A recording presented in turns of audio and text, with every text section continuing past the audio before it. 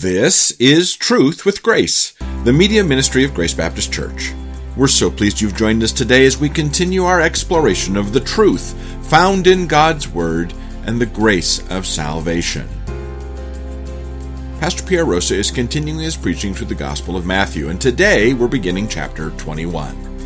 If you're familiar with the church calendar, the Sunday before Easter is called Palm Sunday, named for the palm branches waved in praise and placed as an ancient form of red carpet before Jesus. On that day, Jesus entered the city of Jerusalem to shouts of worship and honor, and just a few days later, those same people called for his crucifixion. There are lessons to be learned here from the donkey, the disciples, and from the people who were devoted followers of Jesus until he failed to overthrow the Romans. And the fulfillment of Old Testament prophecy should encourage us to trust in the future God predicts in His Word. Let's listen to today's message from Pastor Pierre. Matthew 21, verses 1 through 11. Follow along with me. When they had approached Jerusalem and had come to Bethphage or Bethphage, however you want to pronounce it, tomatoes, at the Mount of Olives, then Jesus sent 2 disciples, saying to them, "Go into the village opposite you, and immediately you will find a donkey tied there and a colt with her. Untie them and bring them to me. If anyone says anything to you, you shall say, 'The Lord has need of them,' and immediately He will send them." This took place to fulfill what was spoken through the prophet. "Say to the daughter of Zion, Behold, your king is coming to you, gentle and mounted on a donkey, even on a colt, the foal of a beast of burden."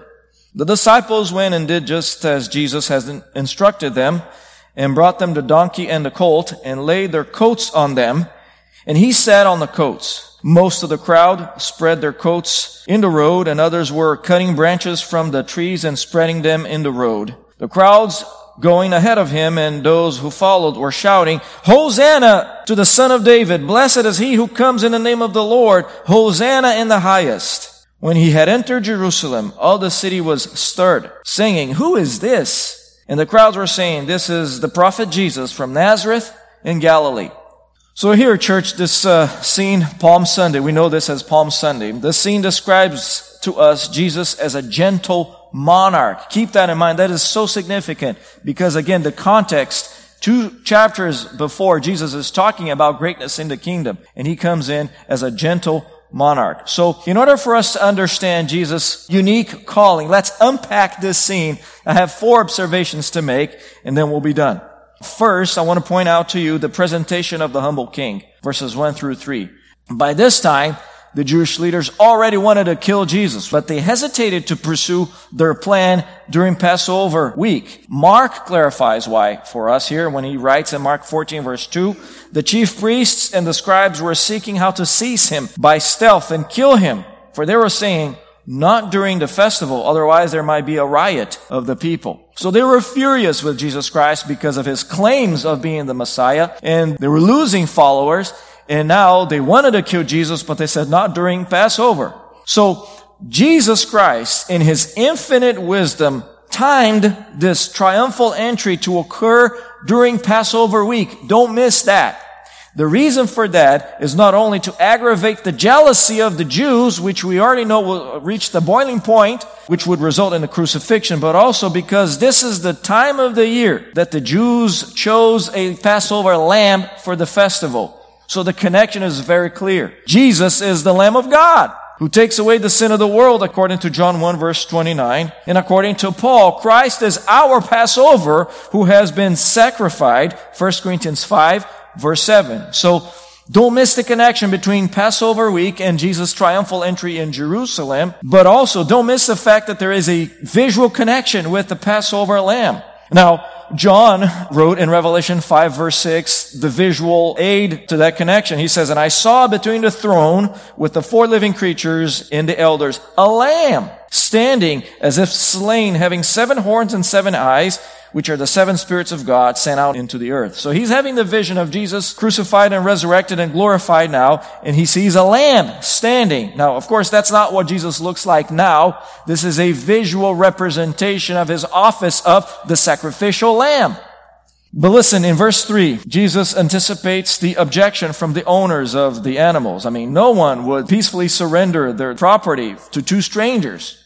Jesus probably had followers in that place. They probably knew Jesus. And that's why Jesus says, well, tell them the Lord has need of them. So either that's a possibility, or the other possibility clearly is that Christ in omniscience already determined that the people would not object to him using their property for ministry. He knew that the owners would not object either by divine sovereignty or by the fact that he knew them and they were supporters of the ministry of Christ. Now, clearly, we see that based on their response, the response of the people there. There is no record of any objection of them surrendering the animals to be used for the ministry here. Clearly, they understood that God owns everything. That's the point for us to understand. And although this is not the point of the passage, this is a good lesson for us. God owns everything. He does have the right to commandeer things for the use of the ministry, for his own glory and his purpose, because he's the owner of everything. But again, the lesson for us and the question I want to ask us this morning is this, based on this particular portion of the scene. Do you, like them, understand that everything in your possession belongs to God alone for his glory and to be used for his glory? That includes your life. That includes your energy, your resources, your talents, everything. Do you understand that like these guys? How would you have responded if God says, I want to use your resources for my purposes, for my honor, for my glory? Would you hold on to them, or would you say, Lord, this is yours anyway, go ahead. Use my life for your honor and for your glory.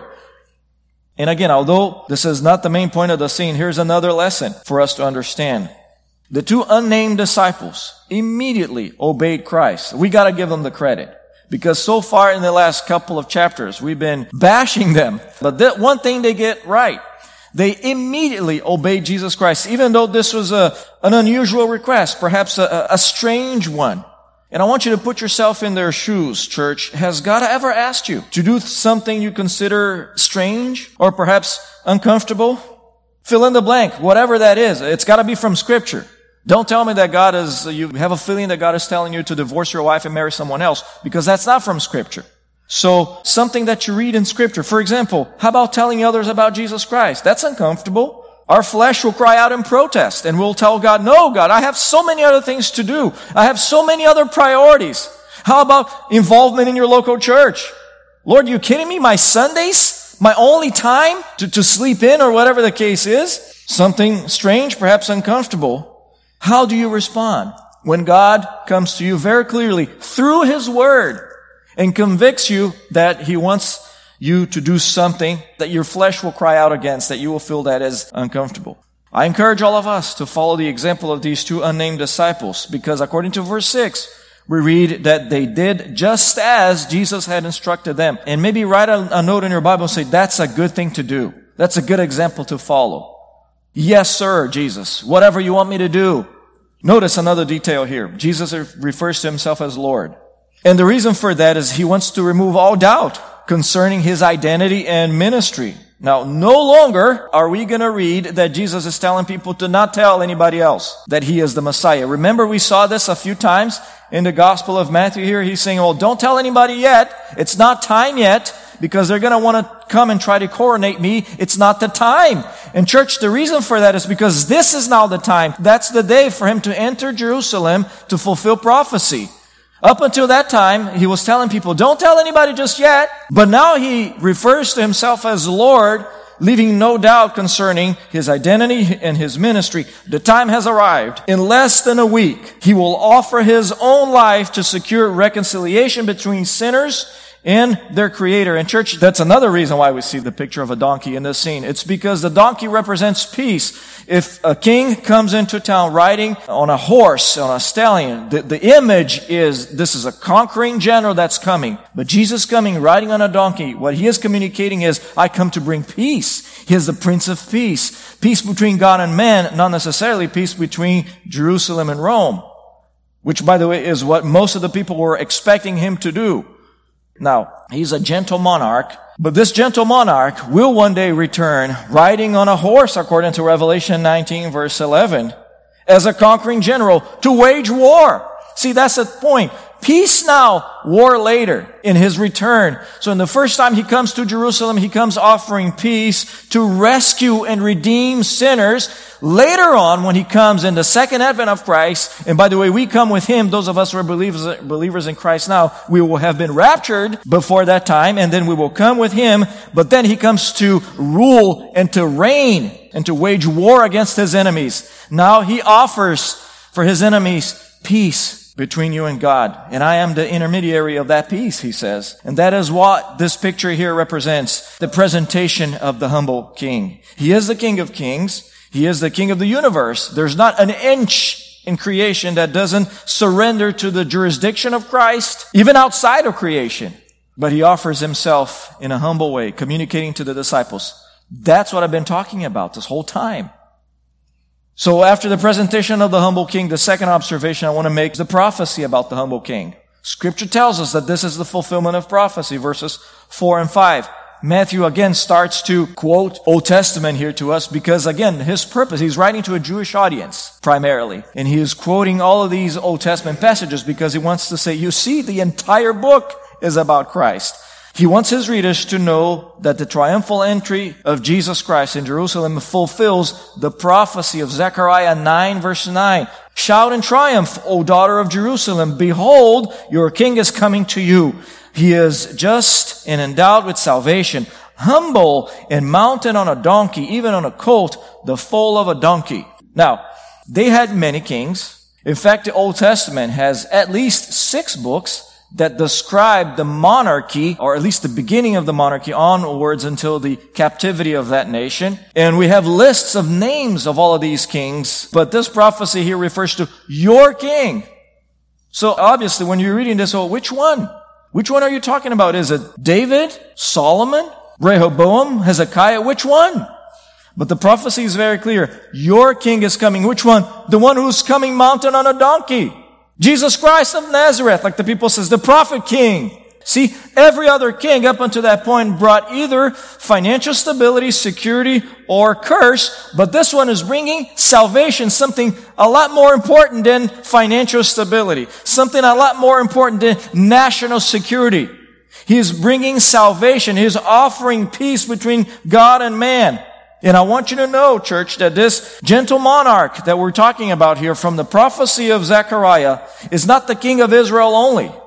According to Zechariah 9:10, the very next verse, we read about this king that he will speak peace to the nations. And his dominion will be from sea to sea and from the river to the ends of the earth. Again, indicating to us that Jesus Christ has jurisdiction over the entire universe.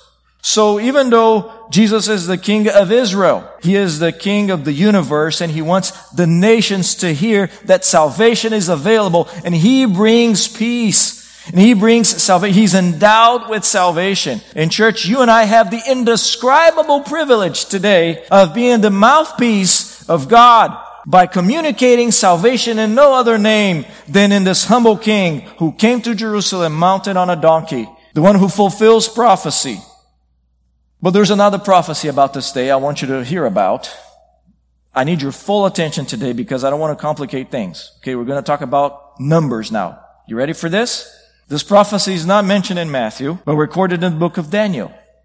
In Daniel 9, verses 1 through 3, the prophet in captivity writes this because he was concerned about God's redemptive plan for His people, Jerusalem, for the Jews. He says this: in the first year of Darius, the son of Ahasuerus, of Median descent, who was made king over the kingdom of the Chaldeans, in the first year of his reign, I, Daniel, observed in the books the number of the years which was revealed as the word of the Lord to Jeremiah the prophet for the completion of the desolations of Jerusalem, namely 70 years. So I gave my attention to the Lord God to seek Him by prayer and supplications with fasting, sackcloth, and ashes. Fast forward to verses 24 through 25. God answers him, and He dispatches an angel, Gabriel, to give the answer to Daniel. He says this: 70 weeks have been decreed for you and for your people and your holy city to finish the transgression, to make an end to sin, to make atonement for iniquity, to bring in everlasting righteousness, to seal up vision and prophecy, and to anoint the most holy place. So you are to know and discern that from the issuing of a decree to restore and rebuild Jerusalem until Messiah the Prince, there will be 7 weeks and 62 weeks. So Daniel is reading the book of Jeremiah. He reads something about 70 years. And then the angel comes and gives him clarification. And he says, there have been 70 weeks of years determined for you. So these are weeks of years, periods of 7 years, 70 of those. In other words, 490 years, according to the Jewish calendar. According to Nehemiah, chapter 2, verses 1 through 8, Artaxerxes decreed the rebuilding of Jerusalem in 445 BC. Now I want you to know, Jesus' triumphal entry happened 69 weeks of years exactly to the day, according to the Jewish calendar. Exactly to the day. But the angel Gabriel promised Daniel 70 weeks, 490 years, to bringing everlasting righteousness. So the obvious question is this: what happened to the remaining 7 years? I am glad you asked, because we talked about that week when we covered the book of Revelation, did we not? It has been postponed until that time. Now you and I therefore live in a parenthetical period of time between weeks number 69 and week number 70. Weeks of years. Okay, and that parenthetical time is called the church age. It has been going on for more than 2,000 years now. Now God will then rapture His church sometime in the future. It could be today. It could be 100 years from now. We don't know. But what's going to happen is sometime right after that event, the Antichrist will sign a covenant with the people of Israel. That is in the book of Daniel, verses 26 through 27. The Antichrist will sign a covenant of peace with the people of Israel, only to break it in the middle of that 7 years. The first 3.5 years, we call that the tribulation, then the great tribulation. But when the Antichrist signs that covenant with Israel, God's last week of redemptive history starts. And then Christ will return exactly 7 years later after that. And that's the second advent of Christ. And you and I are coming back with Him.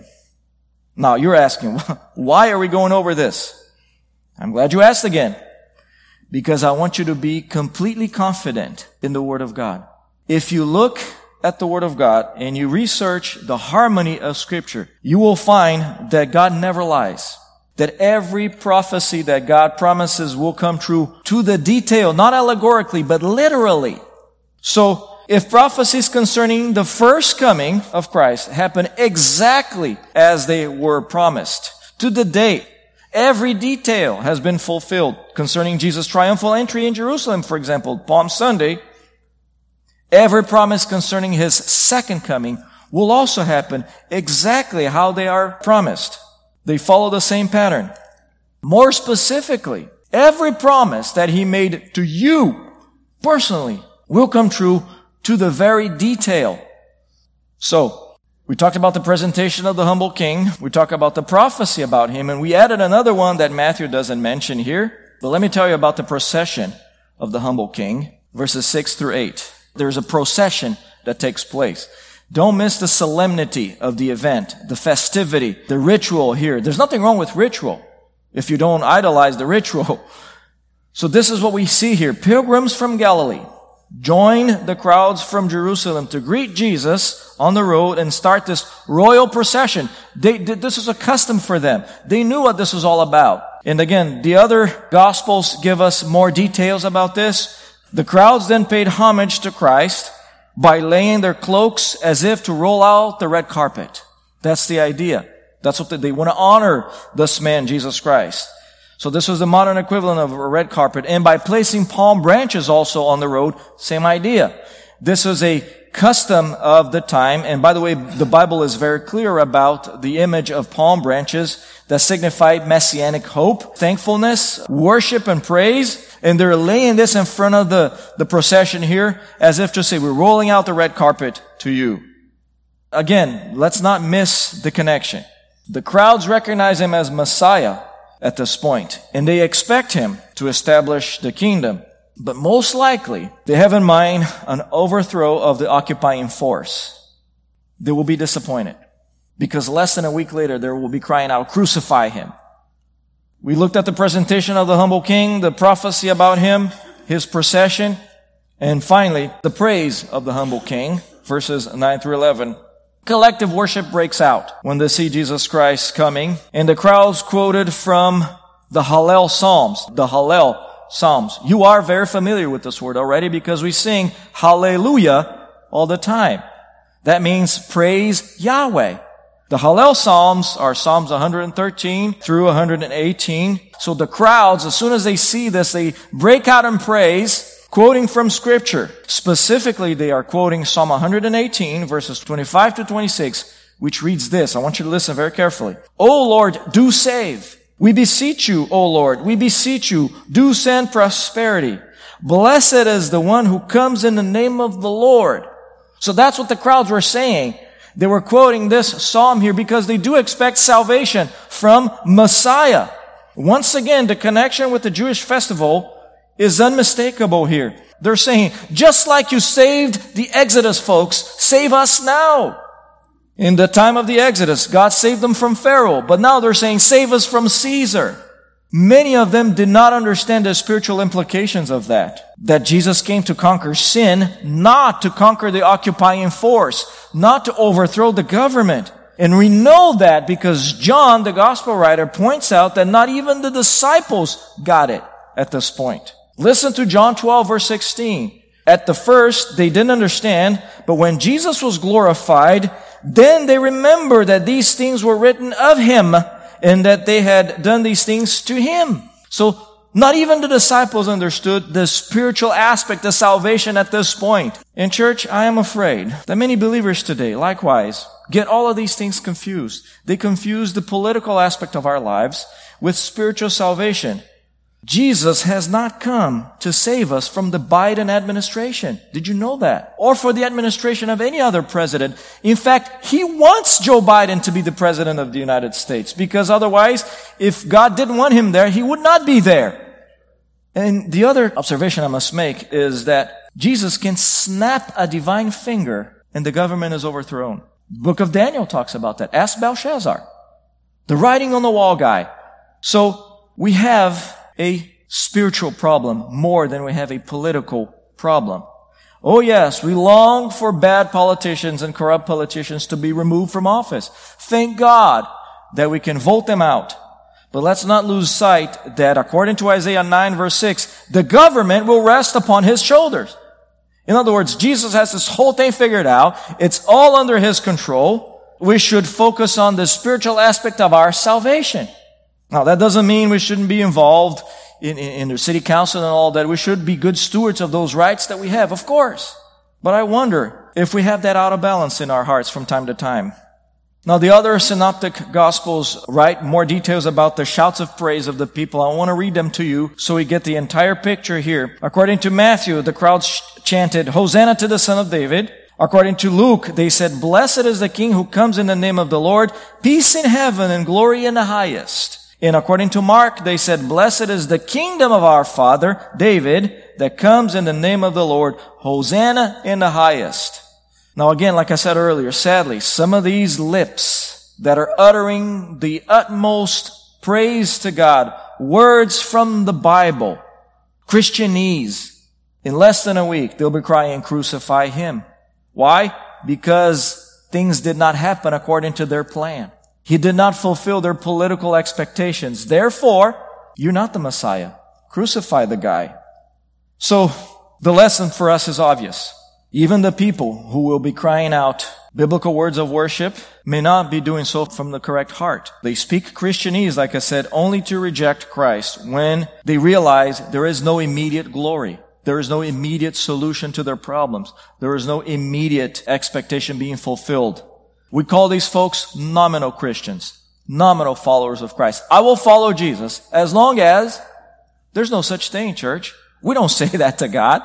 We don't say, I'll follow you as long as. I will follow you, otherwise I will burn in hell. That is our perspective. Otherwise, there is no hope for me. When the world asks us, who is this that you represent and follow? We say, this is Jesus, the King of Kings. My Passover lamb, my prophet, my sympathetic high priest. He is my Lord and my Savior, my Prince of Peace, my greatest treasure, my shield, my shepherd, and my fortress, my deliverer, my stronghold, my inheritance, my reward, my life, and my friend who sticks closer than a brother. He is my salvation, for whom I may suffer the loss of all things, but I count them as loss and rubbish that I may gain Christ. He is the lover of my soul, of whom I am not ashamed. But we proclaim Him continually. We must, because He's the King of Kings.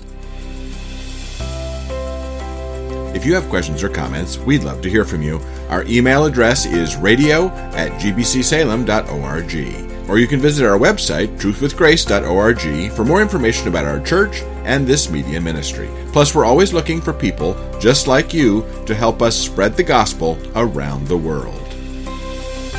This broadcast is provided to you at no cost to the generosity of financial and prayer supporters of Truth with Grace.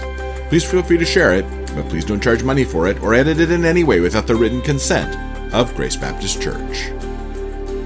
Until next time, this is Truth with Grace.